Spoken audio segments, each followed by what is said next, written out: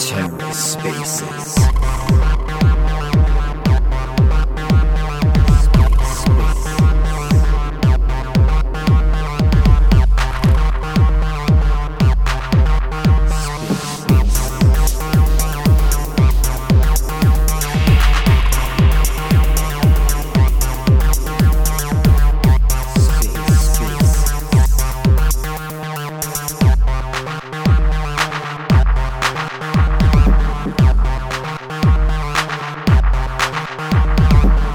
Hello and welcome to The Ether. Today's Tuesday, February 15th, 2022. This episode of The Ether is brought to you by Talus. Talus Protocol is the NFT platform for independent artists on Terra. Talus helps to provide artists with the tools and resources needed to transition from traditional art into the NFT world. With their V1 launch coming soon, Talus will be the place to see real-world art reflected on Terra. Be sure to join their Telegram and follow Talus on Twitter for updates on their roadmap, validator, and other Talus news. Find your next favorite artist on talus.art. This episode of The Ether is also brought to you by Orbital Command, a community validator on Terra dedicated to educating, expanding, and promoting the lunatic community. Visit OC's What We Do page using the link in the show notes to take advantage of some of their other educational resources, including weekly meetups to discuss Terra protocols, strategies, and concepts, the Terra Luna Intel Report on Telegram, and YouTube explainer videos on Terra concepts. You can also support their community efforts by considering them next time you're delegating or redelegating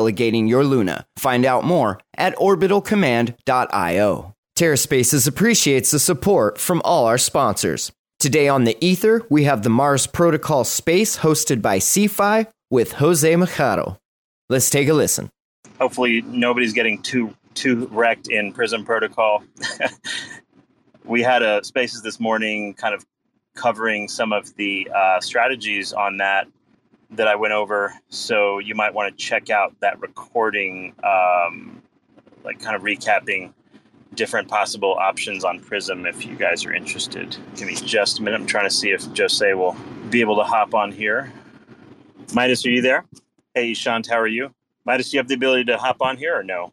Just checking to see if you can get speaker. There he is. Hey, what's up? Hey, so sorry for the delay. I think you might have missed my apology, but I kind of had since I'm a physician, there's sort of like a series of COVID medical disasters, deaths that happened just now. So I had to deal with that before getting on. I apologize. I didn't mean to delay, but I'm glad you caught me on DM because I probably would have missed entirely otherwise. Sorry. No, thank you. Let me just ping him here, Jose. Give me 1 second, please. Yeah, sure. So what we're going to do is we're going to chat with Jose and Midas here about Mars.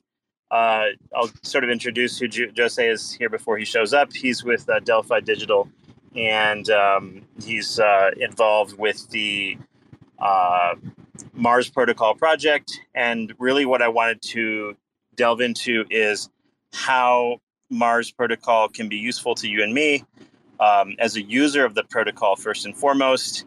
And then we could get into a little bit of details about whether it's something we want to do as far as getting involved with like the Mars token and things of that nature. So let me add Midas here as co-host. We do have like a series of lending protocols coming out where you can sort of borrow money. There's going to be Edge Protocol. There's Kinetic Money. There's, of course, Anchor Protocol. And we want to get an understanding ultimately of where Mars fits in all of this and whether, are we going to be potentially using some of the strategies for lending and borrowing in conjunction with each other, or, is Mars, superior in some way to Anchor or whatever. So we'll sort of go through that with them. I think Jose got thrown for a bit of a loop just because he thought this meeting was probably a dud. So while we're waiting, now, before asking me a bunch of questions about Mars, I know very little, so we definitely want to get the guys on to cover that. But any other questions regarding anything else Terra for a minute while we wait? Feel free to CryptoFib, any questions or anything while we're waiting? Or Soul House Cat, for that matter. There he is. Hey guys, yeah, I'd be happy to ask a question real fast if there's time. Thank you so much for the opportunity and allowing me to speak. So as it stands, I really hold about 10% of my entire portfolio in Luna, and I'm kind of just staking, collecting rewards, and I have a very long-term time horizon. My question really is, what could I be doing to maybe be potentially more aggressive, or what could I be doing to capitalize on gains? Maybe specifically in the Luna NFT ecosystem, because the majority of my focus is spent on NFTs, and I would love to get more involved in the Luna NFT space. I do know that is not necessarily the focus of this chat, though. So any just remarks you may have about it, I would very much appreciate. Definitely not my area of expertise, I would say, but we could definitely do something about that a bit later. Let me just go ahead and hop on with Jose since he's here. My apologies, Jose, you there? Yeah, sorry about being late. I'm a physician, and there was just a bunch of deaths this morning regarding COVID, so I was like dealing with all those issues, and got late. Sounds like a valid reason to be late, to be fair. Yeah, my background is in pulmonary critical care, so that's sort of like, how I got, anyway, I've got a crazy schedule, but sorry about that. But in either case, thanks for coming on. I'm glad we were able to still make it together. And basically, I wanted to start out with, I kind of introduced you before you came on here, that you work for Delphi and you're with Mars, and Midas is here, and we were going to kind of chat about sort of really I think first and foremost, how Mars protocol can be useful to, the Terra community, just in terms of the utility of the protocol. Maybe you can kind of begin by introducing how we might benefit from it. Yeah. Thanks for having me. So just to quickly clarify, I'm with Delphi Labs, and we're contributors to Mars protocol alongside We3, Terraform Labs, and a few other independent contributors as well. And so the way Mars can be useful to Terra. So first of all, Mars will enable kind of leverage on any asset. So whereas Anchor enables you to, with kind of simple money market functionality, enables you to leverage on proof of stake assets like BETH and B Luna, Mars will enable you to leverage any asset that's sort of approved by governance, by the Martian Council. So that in itself is kind of opens up some possibilities. But the part that I think we're most excited about is what's called the smart contract lending. So enabling credit lines for dApps and developers that want to embed leverage into their use cases. And so the first one that Mars is launching with is a leveraged yield farming, right? Where you'll be able to LP starting with Luna UST, Mirror UST, and Anchor UST, and add leverage to that. So be able to sort of 2x your exposure, 2x your yield, and obviously have some risk alongside that. But the generalizable kind of primitive is that Mars enables kind of credit lines to a smart contract where as long as the smart contract specifies what it's going to do, has some collateral in it that Mars can kind of assess and underwrite, you can do this sort of smart contract lending, which previously was called uncollateralized, but it's not quite uncollateralized. It's just that the collateral sits in the smart contract, right? Your LP share in the case of leveraged yield farming is your collateral, and this is just the first use case of what can be done. I think there's things that can be done with strategies like Nexus to sort of farm Anchor on leverage, and kind of the possibilities are limitless. It's all that's limit. The only limit is sort of what can be expressed with a smart contract and liquid tokenizable collateral that can be liquidated. Let me ask you this, Jose, because I was sort of trying to dream up how this might be, say, different from Anchor. So let's start with Luna as a collateral. So if we are using Luna as a collateral, so what kind of LTV and maybe what kind of cost to borrow might we expect? And you may not know the answer to that yet. So I'm just curious, what the vision there is. I actually don't know off the top of my head what the Luna LTV is. I think it's been announced, but I don't know it off the top of my head. In terms of cost to borrow, I suspect that the cost to borrow UST will be fairly low, especially to start with, because of the lock drop, right? The lock drop, Mars is gonna distribute sort of 6% of its supply to users who come in and deposit UST and become sort of founding depositors of the Red Bank. So that's going to create a big kind of UST pool that's then going to be loaned out both to people who want leverage on the money market side, but also to smart contracts, starting with the Fields of Mars, which is the leverage yield farming I talked about. But I think there's a few applications that have already shown interest in kind of applying for credit lines from governance. So I think the rates on UST will start off fairly low.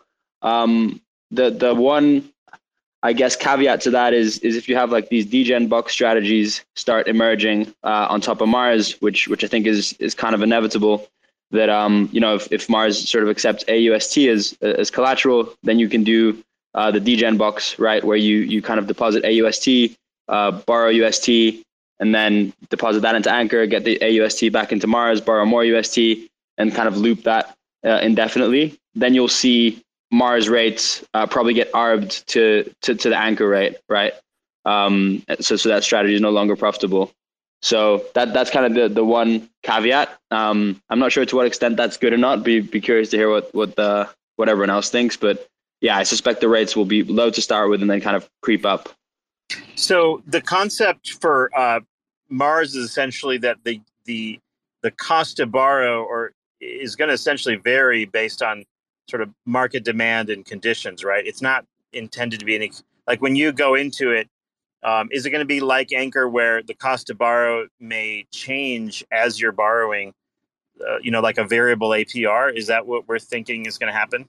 Yeah, it's pretty similar to Anchor and to other money markets that or credit protocols that you might be used to, where there's this slope, this like kinked curve, which targets an optimal utilization rate and has sort of a corresponding interest rate there. And so the interest rate varies depending on the utilization of the pool. So if there's more borrow demand, the interest rate will go up. And if there's more supply than demand, then interest rate will kind of come down. And so initially, there's going to be a lot of supply because of the lock drop, right? And so rates are likely to be low. And then as more and more applications get kind of onboarded into credit lines, and as more and more people want to lever up in the Red Bank, rates will likely come up over time. We did play around with, Delphi Labs released a paper on this dynamic interest rate model, which we're still very interested in exploring. But just because of the model relies on sort of supply and demand being like free, in terms of being able to react to changes in the interest rate. But because of the lock drop, there's going to be a bunch of supply just locked. And then also on the borrow side, there's going to be limits to start with, just to keep things safe, like in terms of the amount you can borrow to leverage liquidity provide relative to the size of the pool, because you don't want like cascading liquidations. And so because of that situation where like supplies sort of, and the people that are in the lock drop, no matter how low the rates are, they can't exit. And so it kind of made more sense to wait to trial the dynamic interest rate model once those conditions are kind of, once both of those are more reactive. Okay, got it. That makes sense. Yeah. So like now with the proof of stake assets like Luna, for example, is the protocol going to do something similar to Anchor, where like claiming the yield from that, or is this different? Yeah, so I think initially the asset that's accepted is Luna. So that won't have any proof of stake rewards. It'll be like the unstaked version of Luna, which is why I don't suspect that pool will be very big, because obviously there's like Luna has a high opportunity cost in terms of staking or even providing liquidity in Luna UST. So yeah, I'm not sure that pool will be very big, but I think there's Lido is very interested in or have posted about being very interested in listing ST Luna, which would then allow like leverage on a staked version of Luna. And I think Stater also has plans to has already run sort of Luna X through the open source risk framework that Mars published. So there should be two options of like staked collateral that's earning yield, and that you'd be able to lever on top. Perfect. Yeah. So just for everyone, make sure that understands what he just said. Like his basically saying that like it doesn't necessarily make sense to use Luna there just because you're losing the staking yield, and ST Luna from Lido and Luna X from Stater both are auto compounding primitives. And therefore, while you're borrowing off of it, at least you're getting the staking growth in the background simultaneously. So it sort of lowers your cost to borrow, or at least it lowers your opportunity cost in terms of the loss of those staking yields. So that makes sense. So, like, what other collateral assets, like some big ones, do you foresee might be popular in the future as far as like, let's say we have a Bitcoin primitive, or let's say we have a like Atom token or whatever. Like, what kind of future collaterals do you envision being important to Mars? Yeah, I think that the collateral on the red bank side, like all those assets make sense. Like Anchor, Mirror, Atom, if and when it kind of comes to Terra, like Ethereum, potentially sort of some M assets if governance votes those in, could all make sense. But I guess the place I'm more excited about accepting different parts of collateral is Fields of Mars, because as you can basically add leverage to liquidity provision strategies, right? So to start off with, that'll be Anchor and a few others. But I think the plan is for different protocols to apply for credit lines and expand that over time, so you can add leverage to kind of all your favorite strategies, whether it's Nexus protocol strategies. So for example, farming Anchor, right, by borrowing with your B Luna. So like the N Luna strategy. You could imagine adding leverage to that, right? Where you kind of, it takes the Luna's collateral, borrows some UST from the red bank, buys more Luna, and basically farms more Anchor with that. And obviously that adds risk to your strategy. There's like liquidation risk suddenly, but like strategies like that, I think are going to be really interesting to see sort of how many different ways people can use the UST credit lines to kind of lever and add customizability to different strategies that are being done on Terra.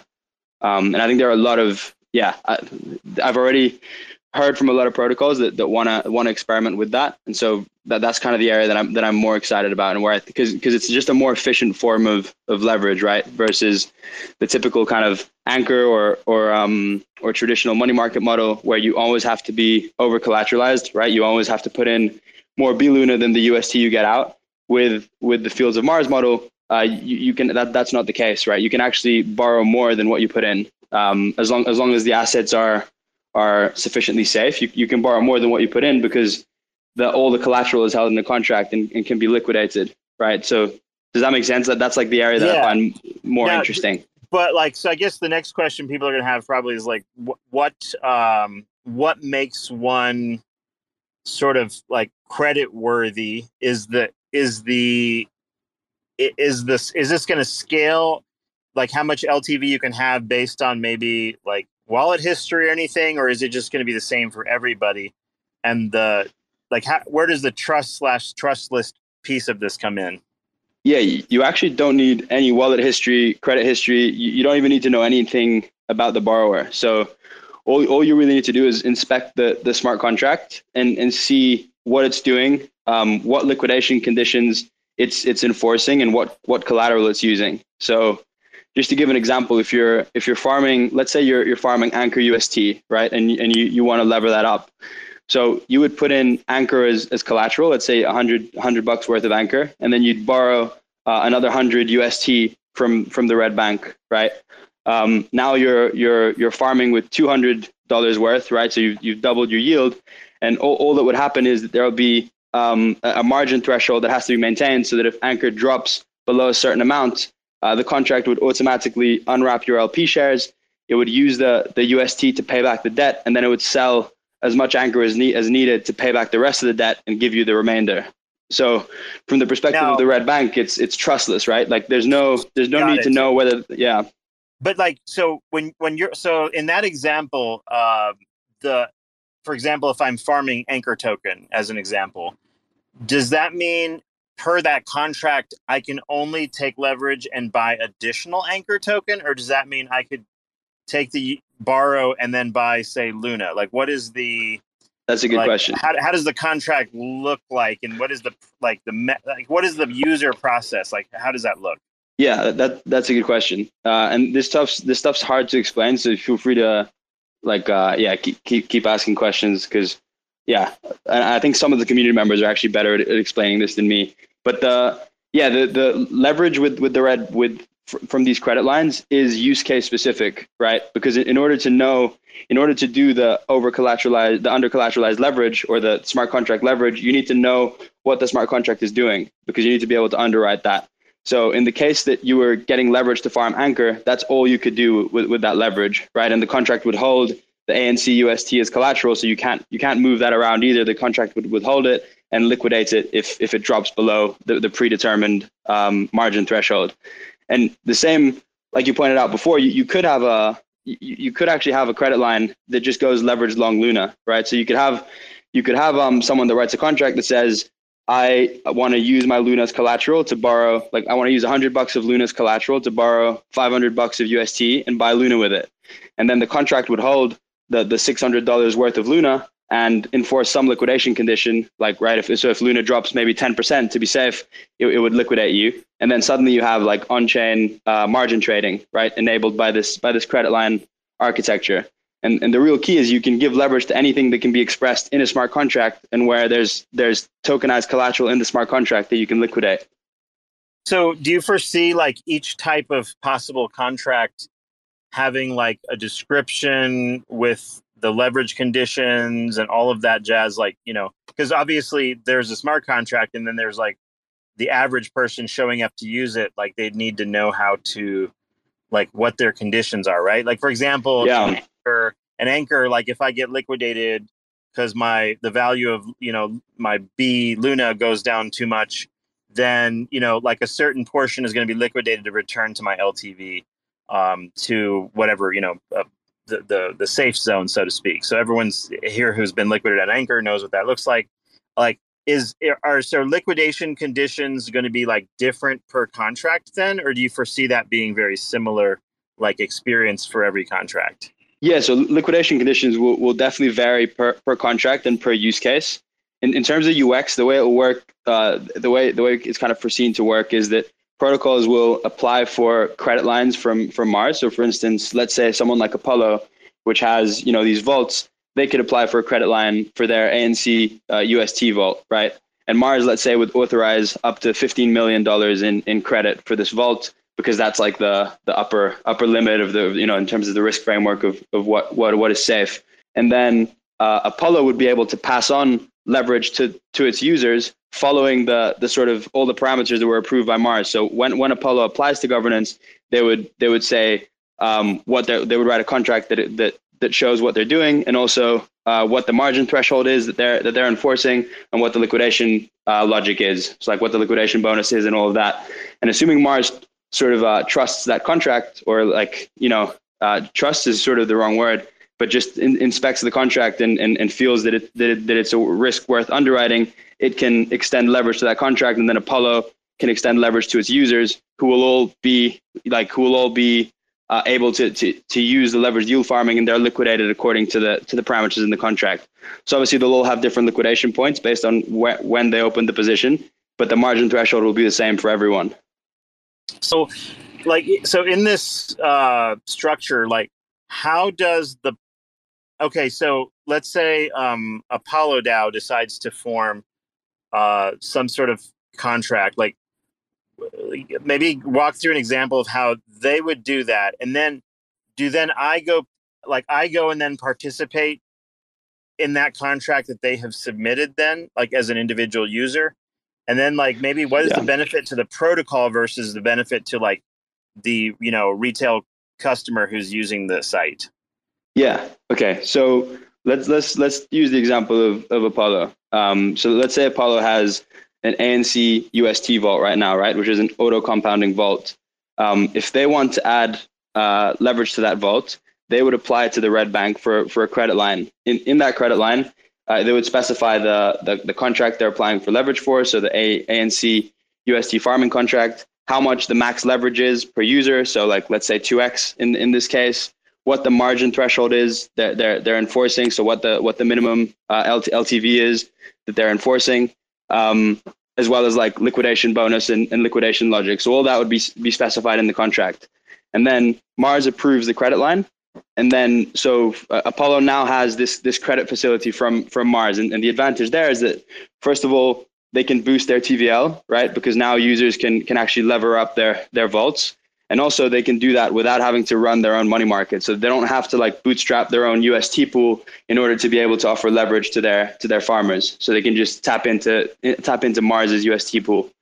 Now users can go to Apollo, and when they choose to contribute to the ANC UST vault, they can just do so like normal. So they can just have like their spot contribution, or they can add leverage to that, which would the UX would be similar to other leverage yield farming on other chains. So Alpha Homora on Ethereum or Alpaca, where you can basically, you can choose to lever up to 2x, in which case it would do what I said before. So it would borrow UST from Mars, and then, lever up your position, and then you would have the liquidation conditions and everything is kind of explained before.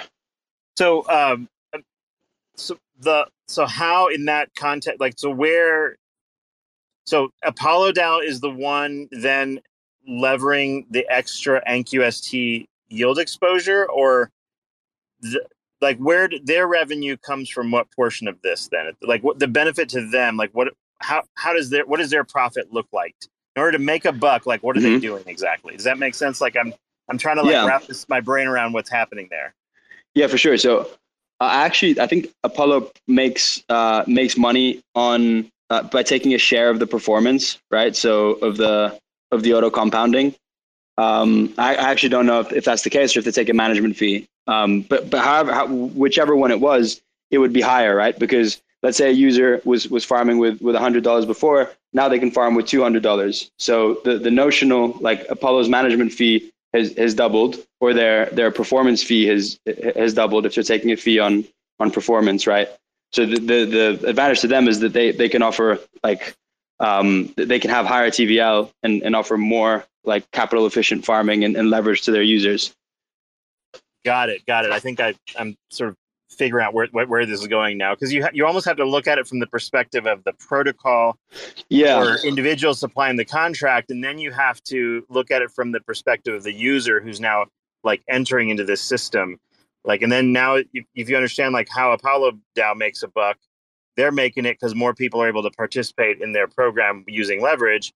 And exactly in that process. So like, what is Apollo DAO, for example, sort of on the hook for, quote unquote? Like, for example, let's say Anchor's price, drops too much. Is it just the users that get liquidated and then Mars Bank makes money that way? Or like, does Apollo DAO somehow benefit if a user gets liquidated? Yeah. So with the design right now, no one benefits from users getting liquidated.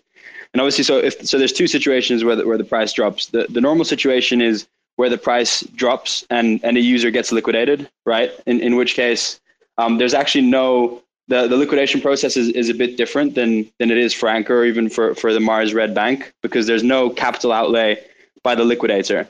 The function basically liquidates the leveraged yield farm basically liquidates itself, where like, let's say it's Anchor UST, to give an example. So obviously the user would have their collateral would be the Anchor UST LP shares, right? So the contract would unwrap those LP shares. It would take the UST, pay back as much of the debt as it can with that UST, then calculate how much Anchor it needs to sell to pay back the remainder of the debt, sell that, pay back the remainder of the debt, and hand back the Anchor to users with a 5% fee that goes to the person who called the liquidation function. But the liquidator doesn't actually need to put up any capital. And so, the user is the one that gets liquidated in that scenario. Now, in a scenario where there's a bad liquidation, or like bad debt, where basically the price like just gets dunked and there's no time for liquidators to act on time, there would be some bad debt in the system, right? Which just means that a user's debt is like worth more than his collateral. And so in that case, the people who are out of pocket are the Mars Red Bank lenders, right? Because now they actually can't recover the value of that they've lent out, because there's no, the collateral isn't worth enough to liquidate. And so that's why it's so important that the Martian Council makes really good decisions regarding these credit lines and takes like the risk framework and risk assessment of all this seriously, because they're on the hook for smart contract hacks, they're on the hook for bad liquidations, they're on the hook for all of that. Yeah, super interesting. the liquidators that you mentioned, so that's not the Mars Protocol system that's doing it in some automated fashion. There are additionally liquidators that want to take on that, like, cheap Anchor. So I guess it's similar to Anchor in that regard. Is this like an element where like Kujira or somebody would offer people the ability to like bid on liquidations, or what's that all about? Yeah, so with fields, it's actually different. So with Anchor and with normal liquidation systems, basically the liquidator pays your debt and gets the collateral plus a bonus, right? That's kind of how liquidations work. And on Anchor, it's this bid system, which is actually really cool. On other protocols, it's normally like a fixed liquidation fee. So you pay someone's debt and you get their collateral plus some liquidation fee. On the fields of Mars, there's actually no need for the liquidator to put up any capital. Because the contract actually just like liquidates itself, basically. There's no need for anyone to put up capital to pay the debt. And that's because it's holding the LP shares itself. So it always has, provided things work properly, it always has more value in collateral than the amount of debt. So it can always just use the UST portion to pay down the debt and then sell as much of it needs of the other asset, of Anchor in this case, to pay back the remainder of the debt. So all the liquidator is doing is basically just calling a function, and this function becomes available to call once the LTV drops below the threshold defined in the contract.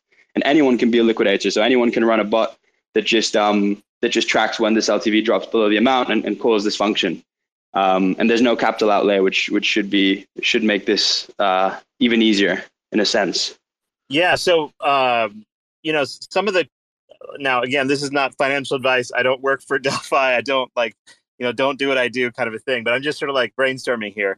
Like some coins that or primitives that I tend to like are, I think the X Prism is really interesting. I think Luna X is really interesting. Pretty much anything that is a auto compounding situation to me personally is interesting, and that is because you keep some of the value of the staking that's going on. Like for me, those seem like the most sort of like capital efficient types of collateral that I might want to deploy. So it's basically, so let's say for example, it's X Prism that I want to use to take leverage on. So Jose, this would be something that would be built out by Prism if they want to choose to participate, or like can third parties go in there and develop these contracts, or maybe like the Mars community? How does that, like, who all can participate in that process? Yeah, I think all of the above, most likely. So from what's been seen so far in the community, it's been like strategies protocols like Apollo, like Nexus, like those kinds of protocols that I think will be interested in developing strategies like this. It's been the protocols themselves. So someone like Stater that has this Luna X product, they've already put out some interesting strategies with that and ways to leverage the Red Bank. I think they wrote a blog about it. And it's also been just developers who want to build out cool strategies and need and want to use leverage on them. So I think, and also the Mars community itself. I think the Mars community itself will come up with use cases and kind of trial them with different communities. So I think it's going to be probably all of the above. Cool. One other element in the strategy is do most of these contracts, do you envision them being something where you can enter and exit them at will? Or is there like a time component to contracts? Like I'm doing this for 6 months or some kind of arbitrary date or something like that? For the leverage farming, you'll be able to enter and exit whenever. There will be no time component. Got it. And Mars is part of the system that ultimately makes Levana's like 2x longs and shorts work. Is that correct, or am I incorrect? Yes. Okay. Yeah, Levana is built. Levana's first product, the LVI, right? The leverage tokens are built on top of Mars. So yeah, they're leverage tokens that basically deposit Luna into Mars, and then buy at UST, deposit more Luna, and just keep sort of looping it to achieve the 2x leverage. Their second product, the Perps, is slightly different, but the first one's built on top of Mars. Cool. Yeah. Hopefully everyone's kind of following that concept. If you enjoy, as well, the idea of possibly additional Luna leverage, then you probably want to follow what Levana's doing and how they're going to integrate with Mars as well. And again, I'm not advocating for you to do one thing or the other, so just want to make that clear. But if you are interested in that, Levana is another good follow to see when that all gets released. Now, just say, so Mars, as far as the ability to use the protocol and some of the early things that are coming out, when do you foresee our first ability to use this? Yeah, so the Mars lock drop will go live next Monday, so on the 21st, and that'll go on for a week. And then there will be another 1 week LBA, which will be pretty similar to the Astroport 2 week process that people might be familiar with. And the protocol will be fully usable straight after the end of the LBA. So yeah, there should be no time delay or sort of minimal time delay between the end of the LBA and all the functionality being fully usable. What can be deposited on the lock drop? Is it just UST, or is it like a system where that can take like Luna yield, or what's the philosophy there? And like, and how does the token get distributed in that lock drop? This is for the Mars token, by the way, guys. Yeah. So the only thing that you'll be able to deposit in the lock drop is UST. So nothing else you'll be able to deposit, and it'll be UST, and you'll be able to lock your UST in the red bank for between 3 and 18 months, with sort of 3-month intervals. So 3, 6, 9, 12, 15, and 18 months. And there will be a multiplier based on how long you lock it for, a multiplier to your rewards based on how long you lock it for. Again, similar to Astroport, but sort of simpler because there's only one pool. And the recent blog post by Mars sort of walks through the whole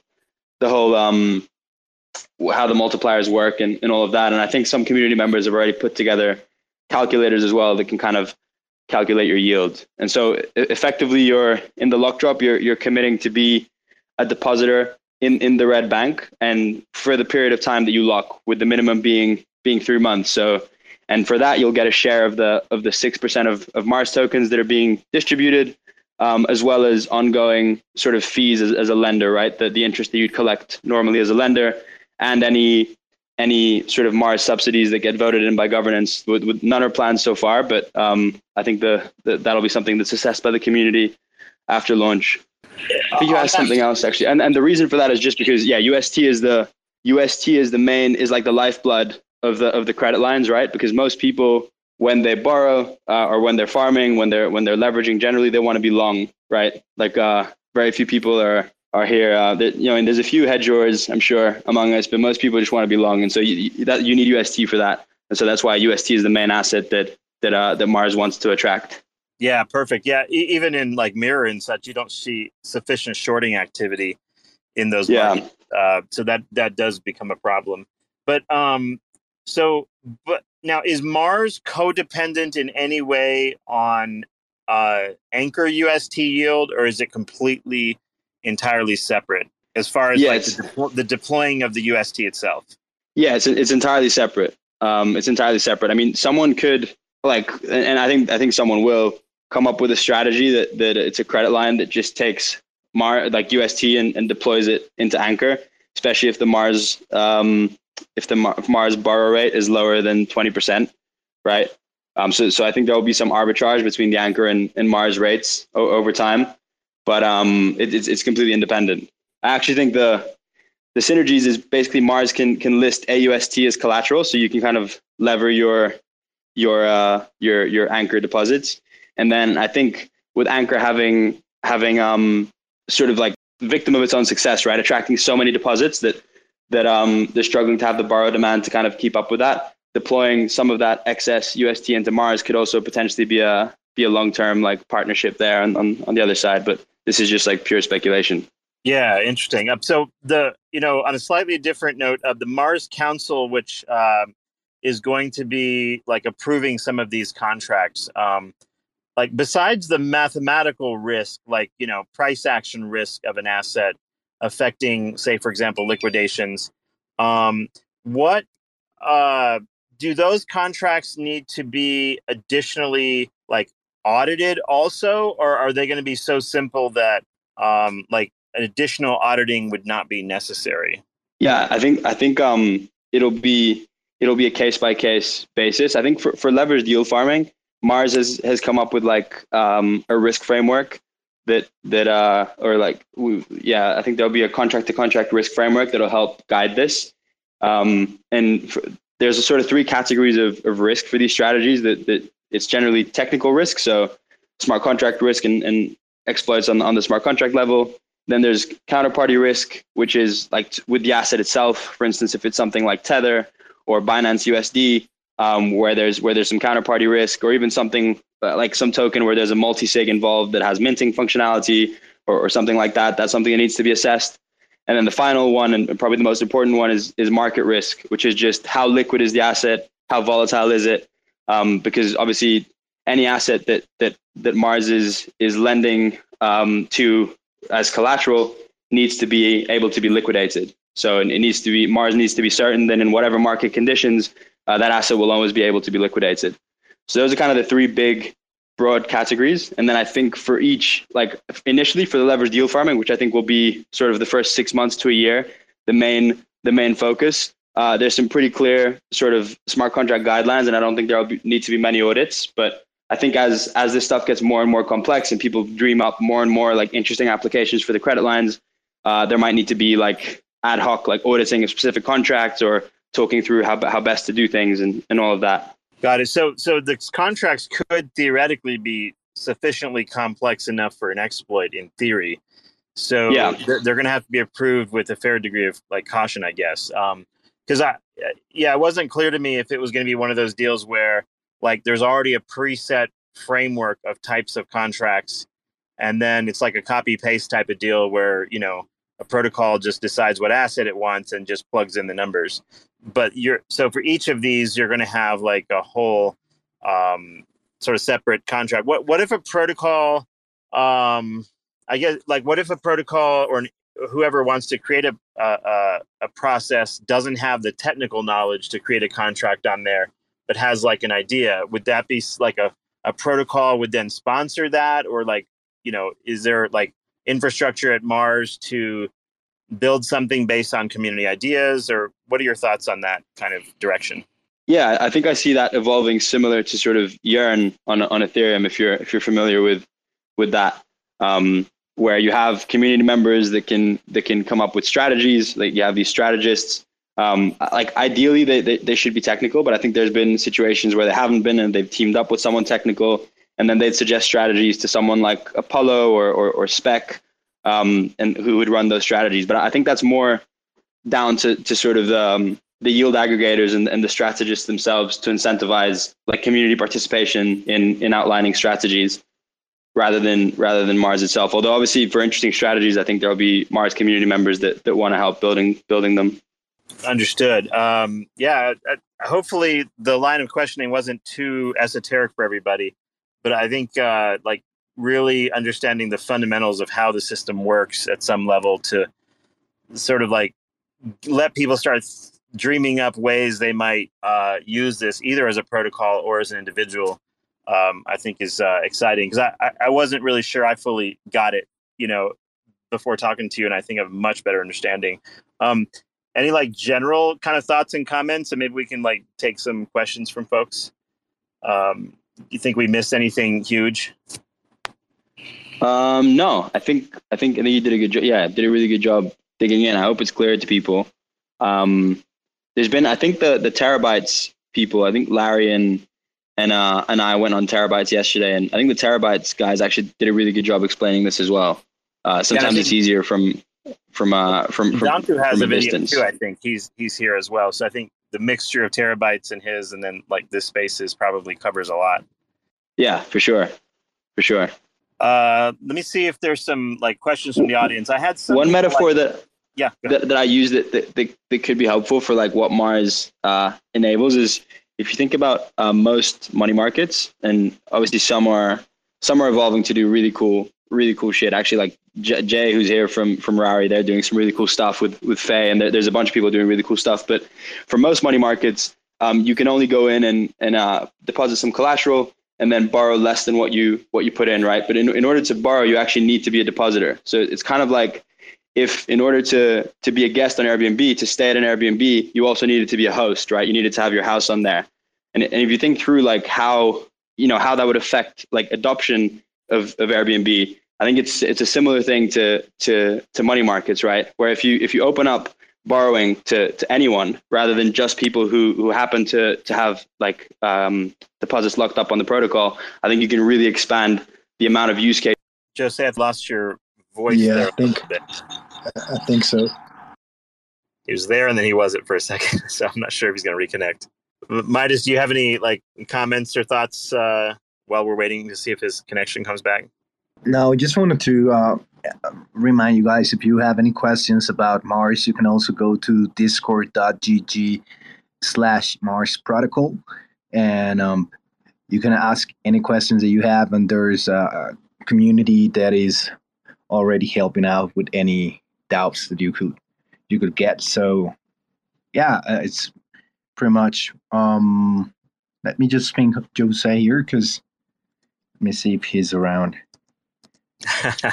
Yeah, I mean, I think for my understanding of the protocol, I feel like it's really interesting in the idea that like I might be able to get access to like leverage on things that I might have been interested in investing in anyway. And I think it would fit strongly with my general strategy with borrowing. I tend to borrow when I think the price of something is like, has really been depressed quite a bit, because I tend not to take a lot of borrower risk personally. But it seems like this is going to offer a lot of interesting ways to get maybe a different style of leverage compared to what you're getting, say, for example, on Anchor, or like heading over to, KuCoin or something off chain. So definitely some interesting permutations come from all of this. And there may be some other permutations and strategies that come from a mixture of, say, Anchor and Mars and some of the other protocols that are emerging. So pretty exciting stuff. Yeah, Jose, are you back on? Yeah, sir. I don't know.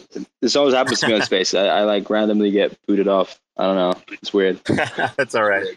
So yeah, I think we and I'm not sure exactly what word you dropped off at, by the way. I have Midas remembers. But I was going to say maybe we could take some just random audience questions. There are a few people who are here that kind of came on early. I don't know if they have questions like super specific to Mars, but maybe let Juicy on for just a second, see if he has a question. Just a quick one before you jump in, Juicy. Love your bull, by the way. But did you get the Airbnb thing? Like, did I get through that? Yeah. No.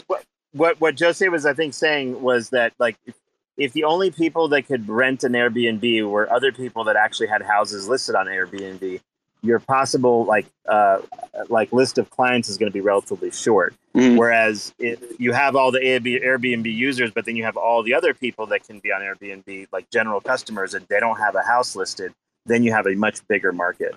Is that right? Yeah, that's right. And like the other side of that is that you have in DeFi right now, and in general, you have like all these different pools of capital, right? There's stable coins on Aave and on Compound and on exchanges and on centralized exchanges.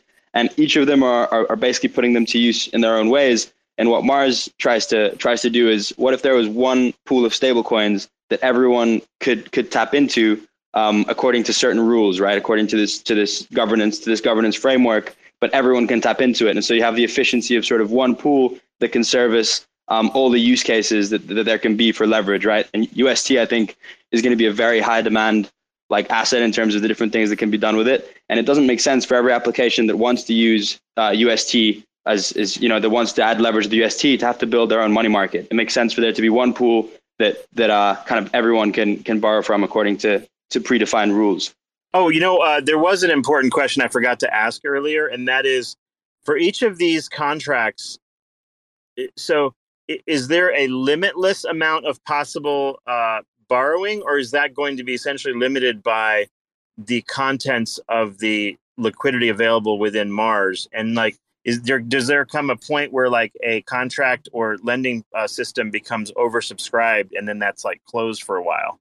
Yeah. So for each strategy, there's going to be a limit, and that's just going to be based on like a risk assessment. So for instance, if like there's a liquidity pool that has 20 million in liquidity in it, you don't really want to have like people levering up 100 million on it, right? Because it's just going to be like liquidation cascades and a lot of volatility. So you want to kind of limit it to the size of the liquidity pool. And then in terms of the borrowing demand itself, that will just be regulated by the interest rate, right? So as there's more and borrow demand for credit lines, the interest rate will go up, and some use cases will get priced out, right? If your farm isn't earning enough to pay for the borrow, then you get priced out, and you naturally close your borrow position, which lowers the interest rate and brings it back into equilibrium. So the interest rate will regulate the kind of demand and supply and demand for credit, but there will be limits per strategy that will probably be raised over time. Yeah. So like what is the mechanism then for the ever increasing possible contracts on there then? Like, what is the incentive to the people, let's say, depositing lots and lots of UST on protocol? So initially there's a lock drop, but let's say a year from now, what would that look like? Yeah, so the incentives for them will come from the borrow demand, right? So from all the farmers on Terra who want to farm on leverage, who want to double their yields, who want to earn, or later on with other applications who want to margin trade or who want to do levered nexus strategies, all of those will be borrowing UST from that pool. And so they'll be paying interest to the lenders who are putting UST in that pool. Got it. So that's how the lender is getting a benefit with the UST. Yeah. Perfect. Okay. Yeah. So the lender is basically putting his UST in this pool, and then it's being loaned out to people on the red bank, right? Who use collateral and borrow it out, and also to these contracts which are approved by the Martian Council. And so it should be like the highest efficiency UST pool because it's going to be put to a lot of different uses. So in other words, in theory, you should be getting a better yield than like Anchor UST, but you're taking on the additional risk associated with that. Yeah, I think. I mean, hard to predict, but I think most likely the yield will be higher during like bull markets and probably lower during bear markets. But it's always going to be pretty close because otherwise there's an incentive to kind of arbitrage it. Right, exactly. Because what he's saying is that because Anchor UST yield is sort of like a de facto baseline, then why would someone necessarily automatically take a higher risk on Mars if they have that as a theoretical guarantee? And that's where the ARB comes in. Yeah, the ARB is like you can also just borrow UST on Mars and deposit it on Anchor, right? If the rate is lower. Right, of course. Yep. Yeah. Cool. Let me get Juicy on real quick since he's been waiting. Juicy, go ahead. You had a question? Yeah, sure. First of all, thank you very much for the overview. It's relatively straightforward. I guess my question would be on liquidation tax and whether or not you've spoken to Kujira or another third-party step in to potentially quell that tax. First of all, what is it? And then whether or not you've had any discussions with a third-party step-in provider. Yeah, it's a great question. I've been looking more into liquidations recently. The way Mars liquidations are, so the red bank liquidation and the Fields liquidations works differently, as I kind of explained. But I think that the Anchor system, so the one that Kujira enables, is actually like better in my opinion. It's more efficient.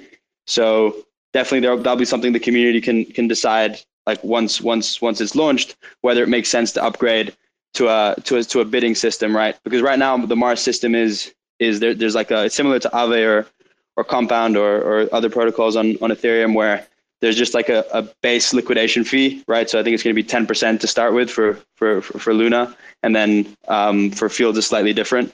But the Anchor system is more efficient because it's more market based, right? You end up having more like an order book. So I do think that's something that the community should consider post launch, and I think it'll be part of like defining what a direction might be for V2. But I really like it. I think, yeah, I kind of wish I'd understood it fully earlier, to be honest. All right, thanks. That's all I got. Let's see. If someone wants to kind of waved their hand. Ryan and Francisco were sort of here. I don't know if they have questions here. Let me pull one of them up. You can tell how much more mature, like Yes, go ahead. Go ahead, Francisco. Thanks for the overview and for your time. So I'm a bit confused. At first, I understood that there will be no one profiting from the liquidations, right? But now there's a liquidation fee, and who is that going to? And also, is the smart contract, does it have admin keys? So because this adds another layer of risk, and yeah, probably it does, because I don't know if you can do this in a trustless manner. So those are the questions. And I had another one, but just if on the Discord group, if I can have help doing the basic things. So I'm new in this ecosystem, like setting up the wallet, participating in the lock drop, step by step help. I know there's no customer support in the blockchain, but I'm just curious if I can reach out to those guys. Thank you. Yeah, no worries. Good questions. Probably misphrased that. Like I meant sort of there's no profit in the sense that like in a centralized exchange where you just get wrecked and it's a centralized exchange pocketing the profit. In the case of Mars, so on the red bank, there's that liquidation fee which goes to the liquidator. So and that's anyone can be a liquidator. There's no admin key or like any centralization there. Anyone can. So once the LTV drops below the margin threshold defined in the smart contract, anyone can come in and call the liquidation function, and then they can pay back the user's debt and receive their collateral plus that 10% bonus. So in that case, there is the liquidator that profits. In the case of Fields, the contract liquidates itself, but you still want to encourage people to run bots to call the liquidation function, right? And so in that case, the person who calls the function gets 5% of the remainder. So the user, the sort of, as I said, the function unwraps the LP share, uses the UST to pay back the debt, and then sells as much of the asset as it needs to pay back the remainder of the debt. And then the remaining amount of the asset, 5% of that is used to reward the liquidator for kind of running the bot and clicking that function. So liquidations are pretty trustless. In terms of admin key, the protocol is going to be fully decentralized on launch, but there is going to be a multi-sig that is run by members of sort of Mars Protocol and Delphi Labs, and we have a whole disclosure about that, and there's agreements that have been signed and stuff, and trying to do everything very transparently. And the main reason for that is just because this is like all this stuff is experimental software, and you want to just be able to react quickly to anything that might go wrong. But yeah, there'll be like a full disclosure of and risk disclosure before launch, including the multi-sig and everything else, like all the kind of trusted components of this. Yeah, I think he was asking specifically, like, is there a scenario where like you have money and contracts or what have you, and then like suddenly Mars Protocol people in the background can like rug pull the protocol. I think that maybe that's what he was getting at. I don't foresee that to be a problem, but I guess that's what his question is, I think. Yeah, no, that's not an issue.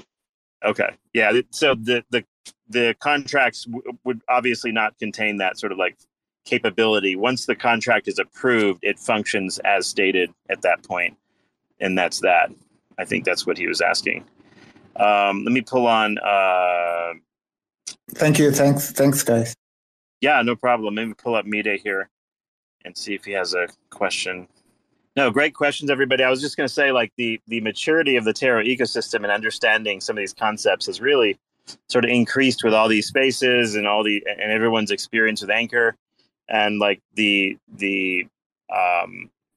think more and more people are sort of understanding the benefits of these various protocols, and sort of pros and cons. So the questions are getting like smarter and smarter as time goes on. So Mide, are you there? Yeah. I'm not sure how you pronounce your name. Yeah, Mide, you spot on. Hey, thanks for the space. Thanks to Jose for being here to explain to us. I have a question.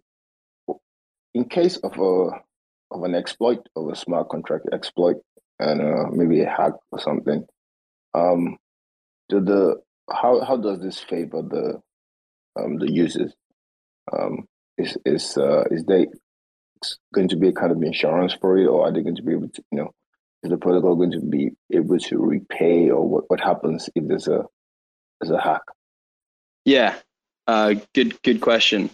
It depends where the hack happens, but in general, like with Mars and with any protocol that has like credit, you have governors who make decisions which can affect users, right? Like if governance chooses to onboard an asset with a faulty oracle and that gets exploited, users, so like lenders, are the ones that get screwed, right? And so the way Mars has been designed is that governors who are the ones making the decisions are also the ones who bear the downside of those decisions. So they have skin in the game. And so like Mars has a two-tier architecture where XMars stakers are sort of the second tranche, and then there's an insurance fund, which is the first tranche, which initially will be zero, but over time, Mars charges 20% of all interest, of all borrowing interest, goes to Mars, with 10% going to build up an insurance fund and 10% going to XMars stakers. And so over time, that insurance fund will get built up, and it's going to be held in AUST, so Anchor UST, and then there's going to be XMars stakers on top of that who can be slashed as well. Now, to be clear, there's nothing built in contracts to enforce this. It would be hard to do because of the range of different hacks that can exist.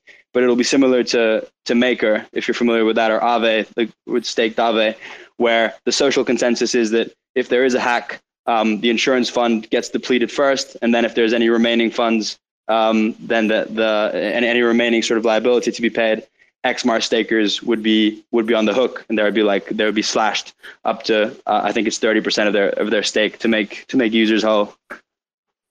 So like over time there will be an insurance fund. Initially it'll be zero, but it'll be built up over time, and while it's being built up, there will be XMARs acting as kind of a buffer between hacks and users. But yeah. But in general, with a good piece of advice I think for smart contract platform users is that there's a general tendency to find exploits, hacks, bugs over a period of time. So, how much, capital you deploy on various platforms should really be reflective of your buildup of confidence over time, I think, as far as like the likelihood of something else happening. Because, there is always incentive to attack systems. And therefore, and even the white hat hackers, are going to take some time to sort of figure out where the problems are to even report those, even if there's like a bug bounty or whatever. So there's always that element of it. And the longer you've been around this, you realize, even Jump Capital wasn't able to keep an event from happening on Wormhole in the last few weeks. So, even well-funded, high-quality organizations, problems can occur. So everyone should always allocate capital accordingly to their risk tolerance with smart contract platforms. Okay. So don't go nuts and put all your life savings into something and then something happens, right? So just say any comment. Yeah. No, I would echo that.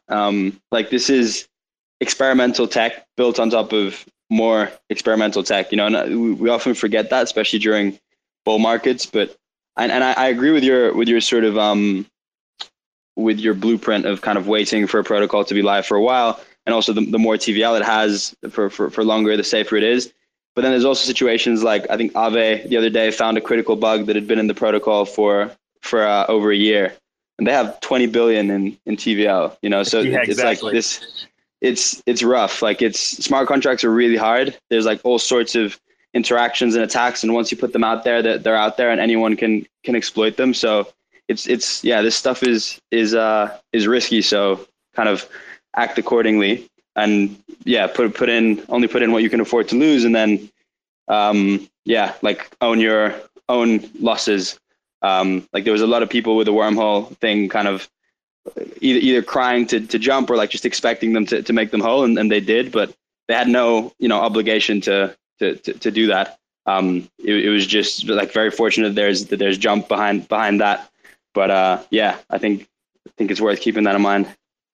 Yeah, I mean, yeah, in that particular context, yeah, they were able to sort of make people whole, but that's not always the case, depending how much money involved is in a protocol, because the backers may not have that much necessarily. So, yeah, always be aware of these kinds of concerns. But what I tend to do, just as a general point, is like I start playing in protocols so I can start learning them and understanding them better. Generally protocols that come from fairly trusted sources in terms of backing, like Delphi and others, typically are not going to scam your wallet or whatever. So like you're not usually talking about those types of problems, the more obvious stuff, like scammers would do. We're talking about more like complex exploits and such that tend to get discovered over time.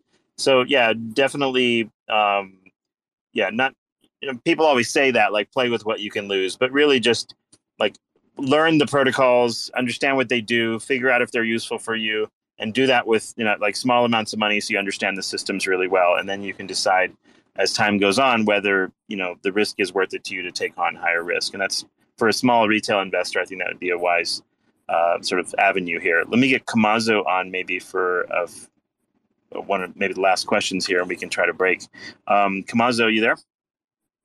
Or Ryan, who's also been here a bit. Hey, thanks so much for the call, guys. I really appreciate it. I have a question about some of the wrapped assets that have been showing up on chain. And also, I mean, unfortunately, it kind of ties in with the wormhole discussion, but could we eventually see like wrapped SOL or even wrapped USDT, wrapped USDC as potential markets on Mars? Yeah, absolutely. So that'll be down to the community. But as we kind of saw with the wormhole hack, right? Wrapped assets do add more risk, right? You add an extra layer of smart contract risk and an extra layer of economic and security risk, right? Because those assets are maintained by the wormhole validators. So it'll just be it has to be part of the risk assessment. So an Aave, for instance, it allows USDT to be borrowed but not used as collateral, right? Because they don't want to have that liability on the protocol in case like Tether rugs or whatever.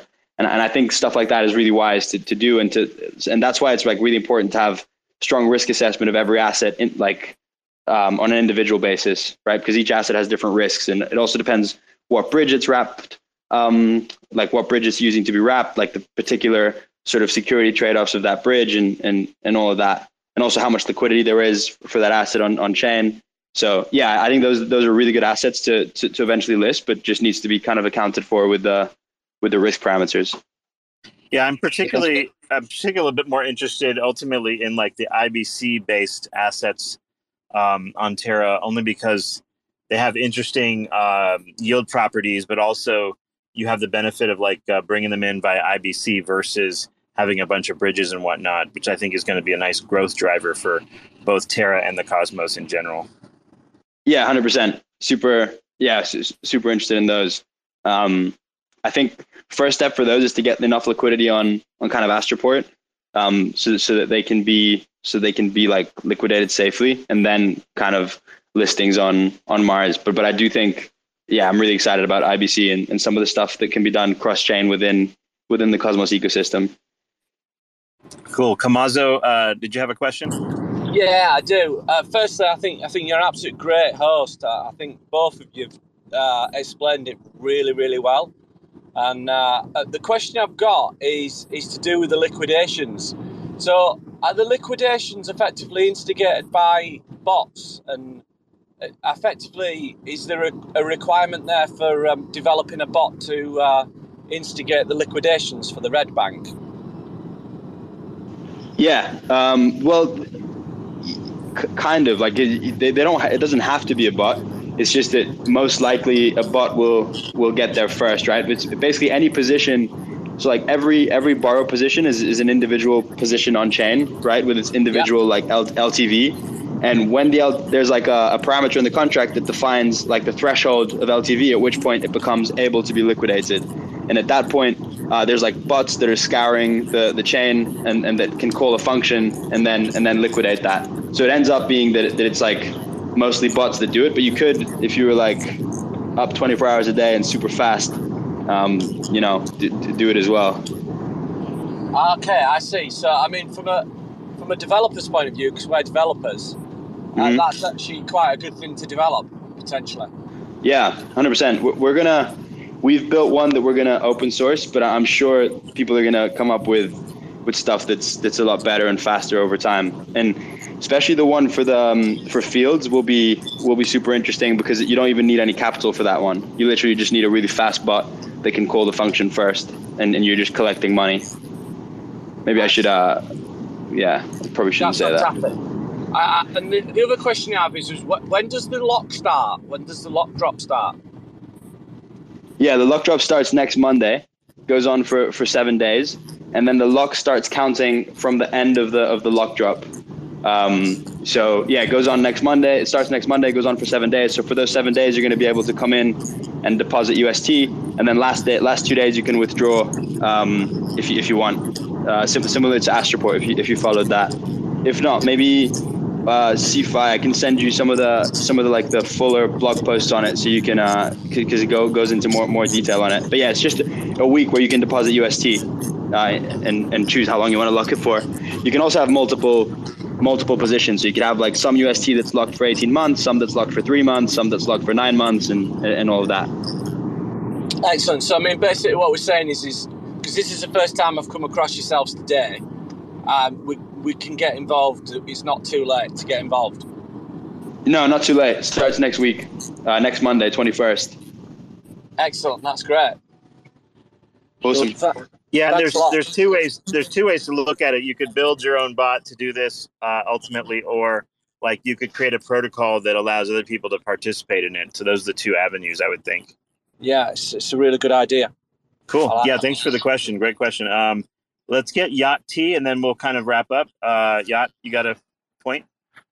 Yeah, quick question. I was just looking over one of the Medium, I think one of the white papers about it, but going back to that Airbnb example, it sounds like you still need to be over collateralized in order to take a loan. But the Airbnb example, I kind of started to think that there would be under collateralized loans.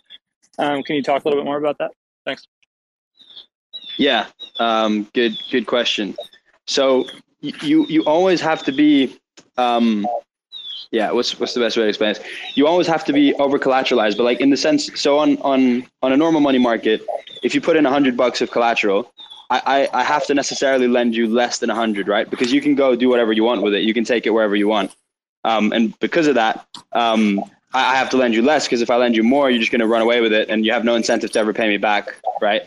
Whereas with something like an FTX or like a Binance or a margin trading platform, they can actually give you like 10x leverage, right? And that's because you can't just like take 10x leverage and then like transfer the money off the exchange. It has to stay there, and they can track it and they can liquidate you if it ever gets dangerous. And so that's the big difference is Mars enables that kind of leverage. So you can have like 10x leverage, but the contract holds both the amount that you borrowed and your collateral, and it can liquidate it in case it gets to a dangerous level, right? So because it's like the contract's holding it and you can only do a specific thing with it, you can offer a lot more leverage. So you can do similar leverage to what you do on centralized exchanges.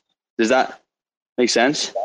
Yeah. So what you're saying is, as long as the actions that you take when you lever up are all within the protocols, as far as like the different tools on the site, then you're okay. Yeah, exactly. And as long as the actions that you take, like for instance, if you're buying tokens or if you're LPing, as long as that stuff is held by a smart contract with certain liquidation conditions that tracks the value of what you're doing. So if you're like aping Anchor with it, it can track the value of Anchor over time and liquidate you if needed. As long as it like has that possibility, then you can do. So the amount of leverage you can do is only limited by your ability to liquidate. So like the speed of the blockchain and the riskiness of the asset. But there's nothing stopping you from building like a decentralized FTX like experience on top of a protocol like Mars, right? Because yeah, as long as you can write the smart contracts and then the collaterals sort of trustworthy enough, you can have like those kinds of experiences on this. So that's the sense in which it's like under collateralized. So it's always over collateralized, but you can do a lot more leverage is the answer. Okay, so if you just were putting in the UST box, essentially, then you could lever up within that. So if you put in, let's say, $10,000, what type of leverage would you be able to take? You're talking about in the red bank? Yeah. Yeah, so that's kind of two separate things. And like there's also like separating what's launching and what could be possible in future. So what's launching is you're going to be able to do leveraged yield farming where you can get like 2x leverage, right? So you can have $100 of anchor and you can borrow $100 of UST. Or like pretty soon after you can get $100 of UST and you can borrow $100 of anchor and you can farm with the $200. So that's like one use case, right? And then eventually you could have, so this won't be there to launch and like require someone building it. But eventually you could have a situation where you come in with 100 UST and the protocol gives you 500 UST. And with that 500 UST, you can interact with certain whitelisted applications that the protocol has approved, right? So you can buy certain tokens, you can LP in certain farms, you can add to certain vaults, and the protocol just looks at what you're doing. It looks at the value of your positions, and if the debt that it's given you, so the $400 that it's given you, or whatever I said, is higher than your collateral, it just liquidates you, right? But that's like a possible use case in future where you could just have like 5x leverage and then be able to interact with a bunch of different like whitelisted protocols. Okay, yeah, I appreciate you answering that. The more that we've just been speaking and the more I've been hearing, the more it sounds like the playing the liquidations on this is the move. Yeah, I mean, probably, yeah. But it sounds awesome. Appreciate it. Thanks. No worries. So, Jose, maybe one last question for me if I'm interacting with the protocol in the early stages, am I bringing and not for the lock drop, but after things are sort of rolling, am I bringing in, let's say, for example, a Luna situation? Am I bringing in Luna to the table, or am I bringing UST and all of the like leverage on Luna is happening in the background? Like, how does that user experience work, or is that going to vary per contract? Yeah. So if you want to be a lender and just like passively earn yield on your assets, you deposit them in the red bank, right? And then they get loaned out to borrowers in the red bank and borrowers in fields. If you want to be a borrower, there's two kind of ways to interact. You can be a borrower in the red bank where you basically put in Luna or UST and borrow, or you can be a borrower in the fields of Mars where you're doing the leveraged yield farming. So in that case, you could come in with Luna, for example. If you want to farm Luna UST, you could borrow UST and farm Luna UST, earning double the yield, right?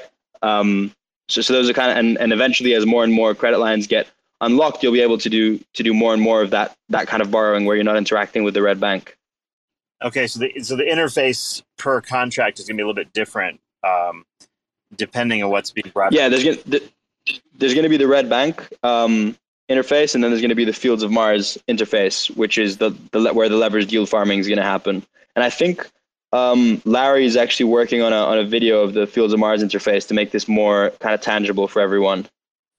Before that happens, is there what protocol, like on Ethereum or something like that, that might be the most similar user experience, like that people might research if they're interested in the idea of it? Yeah, Alpha.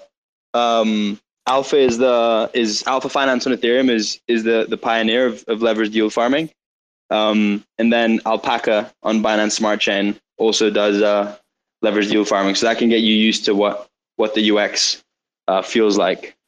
Perfect. So Alpha Finance and Alpaca. Got it. Let me. I think Marty had one last question. Then we'll quit here. I know I try to get Marty in when he shows up, just because he usually has good questions. Marty, you there? Yeah. Sorry. When you always enable me, it blanks out for like 10 seconds. I apologize. So now I think I get it. The user interfaces for all the partnerships you have are going to be consolidated into kind of one area on Mars. Is that correct? Yeah. Could you repeat? You cut off a little bit for me. Okay, sorry about that. So from your last statement, what I got, which has been on my mind through this whole conversation, is that all the partnerships that you have with, whoever in the Terra system that want to do leverage are all going to be in one place on your website. That's kind of question number one. Yes. Yeah. That's exactly right. So and that's the fields. Going to be that's the Fields of Mars component, Jose. That's it. Yeah, that's it. So the fields of exactly. So all the strategies, the leverage strategies, will be on the Fields of Mars, and all the more basic lending and borrowing will be in the Red Bank. Got it. Okay. So kind of question number two. So familiar with the ETH side of the house. On the Solana side, there's Frankium. There's a few other kind of lending sites, which I've used.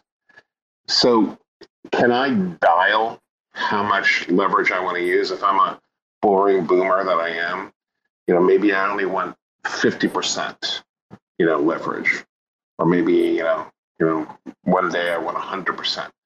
Can I dial how much leverage I want to use on a per transaction basis? That's kind of question two, and I think I have two more. Yeah, you will be able to do that. The only caveat with that is it requires like swapping, right? Because if you like, let's say especially to LP, right? If you want to do 50% leverage and you're using $100 of anchor as collateral, then you're borrowing $50, right? So you have to sell some of your anchor to get enough UST to make it 1-for-1. So I actually don't recall if that's on launch or if it's like soon after, but that's definitely going to be possible. So that's that first question. And then one thing I want to touch on that's your second question. One thing I want to touch on about your first question is, I think eventually there's also going to be applications that integrate Mars where you're like using, I don't want to sort of call out specific applications, but you're using other applications and you're actually getting leverage from Mars and you don't even know it, right?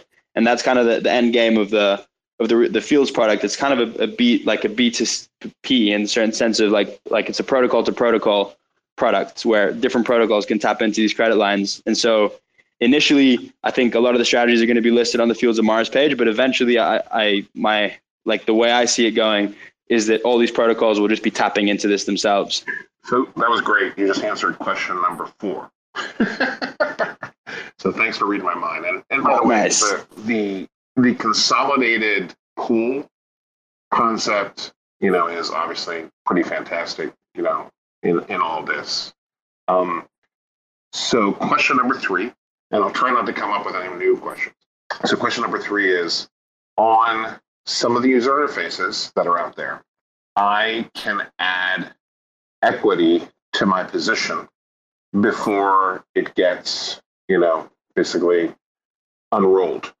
Is that going to be a possibility in, some future version of the Fields of Mars?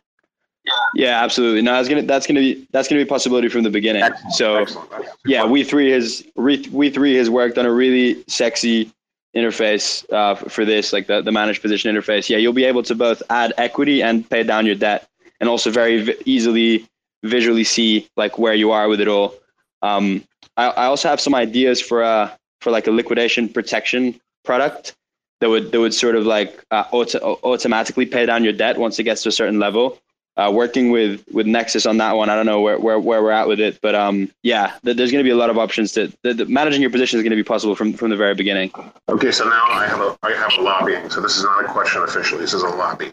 I will again lobby for my Lucite, my NFT Lucite, and said I was an initial investor in Mars Protocol, like I lobbied for in Astro. And again, thank you very much. It was awesome speech. No worries, man. Thank you. Yeah, the questions today have been fantastic, and obviously everyone's going to get a better chance to get a feel for how everything functions and the user interface and like the actual interactions. But it definitely sparks our imagination as far as how to use it. So hopefully, like the level of detail here wasn't too exotic. And I know there's a lot of different types of people listening.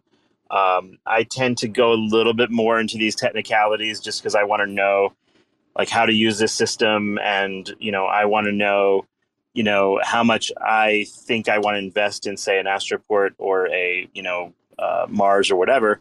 And so I'm just looking at it from every angle as a user and an investor, and I tend to go a little bit more in depth. So hopefully I didn't lose everybody. Donku's here, and then like Terabytes, and there's going to be a lot of videos created by folks who hopefully filter a lot of this information for everybody, and ultimately, it's going to be a lot easier to build sort of user interface tutorials and whatnot once that comes along. But like Jose said, you can check out some other possible interfaces like Alpha Finance and Alpaca on Binance, and kind of get a feel for what type of a lending protocol this is and whether it's useful for you.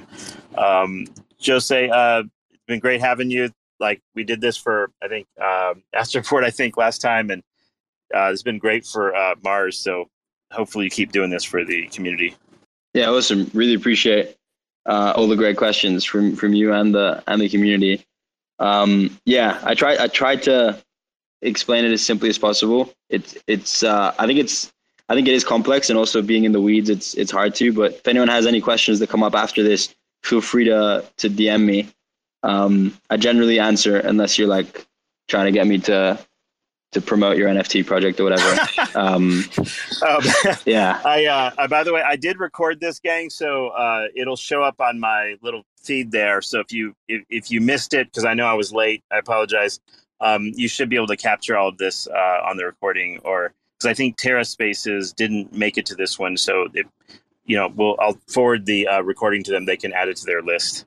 All right. Well, thanks everybody, and Midas, thanks for helping set this up. Thank you, guys. Cheers, everyone. All right. Bye, guys. Catch everyone later. Speak soon. Bye. Bye. Thanks for checking out another episode of The Ether. That was the Mars Protocol Space, hosted by Cephii, with Jose and Midas and a bunch of other people. Recorded on Tuesday, February 15th, 2022. This episode of The Ether was brought to you by Luart. Luart is the first gamified NFT platform built on the Terra network. Luart provides a seamless minting and trading experience, all while earning you rewards just for being a user. Be sure to follow them on Twitter and join the community in the Discord server for the most up-to-date news and announcements regarding all the hot new NFT launches, platform upgrades, and new projects hitting the secondary marketplace. Are you ready to put your helmet on and join the movement? Find out more at luart.io. This episode of The Ether was also brought to you by WeFund. WeFund is a community crowdfunding cross-chain incubator on Terra, and it's the first launchpad that implements a milestone funding release system to protect investors. All money raised for projects is deposited in Anchor Protocol, and it's refundable, and all decisions are based on community voting power. WeFund is community-focused and designed to be a user-friendly experience for both project creators and investors. Be sure to follow them on Twitter and join the Telegram for more information.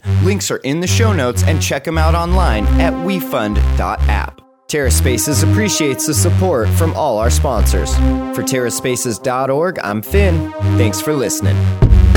Sipping on a little bit of sin I've been giving. Try to keep it written down so it feels like I've been living. I've been realizing a minute reality ain't got limits. Going out my fucking mind, testing out the physics, stretching out the distance. For instance, let me be specific. The risk is hedge funding the business, betting on the difference, ingesting all the research, sleeping through the rebirth, sliding out feet first. Sleep tight, little dreamer. Early to bed, early to rise with a rugged ass demeanor. Taking beats to the cleaners. You know I love my t-shirts and the people who support my little dream here.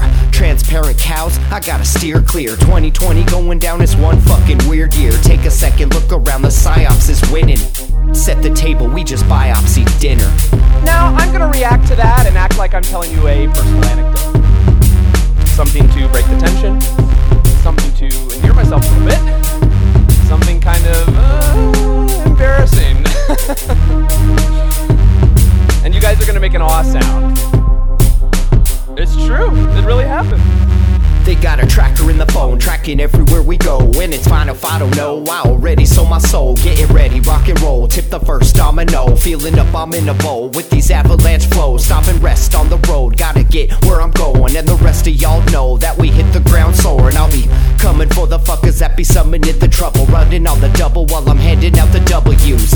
Putting wins on the board every fucking day. They love me on the team because I know my fucking place. Better get in where you fit in, I'm delivering the meaning. I inherited the demons, always sneaky, never seen them. If I'm breathing, I'm reading, I'm not even being conceited. I need to see for myself if you think that I'm believing. It's the season of reason, y'all be ceasing the research. I'm receiving the meaning, that shit's called teamwork.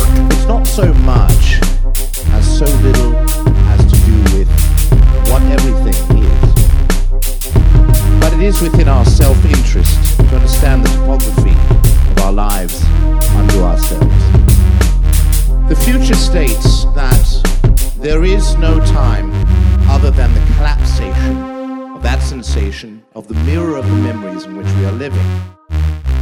Common knowledge, but important nonetheless.